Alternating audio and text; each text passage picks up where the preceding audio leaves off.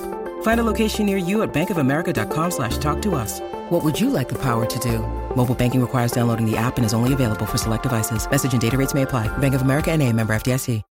When you need mealtime inspiration, it's worth shopping Kroger, where you'll find over 30,000 mouth-watering choices that excite your inner foodie. And no matter what tasty choice you make, you'll enjoy our everyday low prices, plus extra ways to save, like digital coupons worth over $600 each week. You can also save up to $1 off per gallon at the pump with fuel points. More savings and more inspiring flavors make shopping Kroger worth it every time. Kroger, fresh for everyone. Fuel restrictions apply. Hey, it's Kaylee Cuoco for Priceline. Ready to go to your happy place for a happy price? Well, why didn't you say so? Just download the Priceline app right now and save up to 60% on hotels. So whether it's Cousin Kevin's Kazoo Concert in Kansas City, go Kevin, or Becky's Bachelorette Bash in Bermuda, you never have to miss a trip ever again. So download the Priceline app today. Your savings are waiting. Go to your happy place for a happy price. Go to your happy price, Priceline. This episode is brought to you by Shopify. Whether you're selling a little or a lot, Shopify helps you do your thing, however you cha-ching. From the launch your online shop stage, all the way to the we just hit 1 million orders stage. No matter what stage you're in, Shopify's there to help you grow. Sign up for a $1 per month trial period at shopify.com/special offer, all lowercase. That's shopify.com/special offer.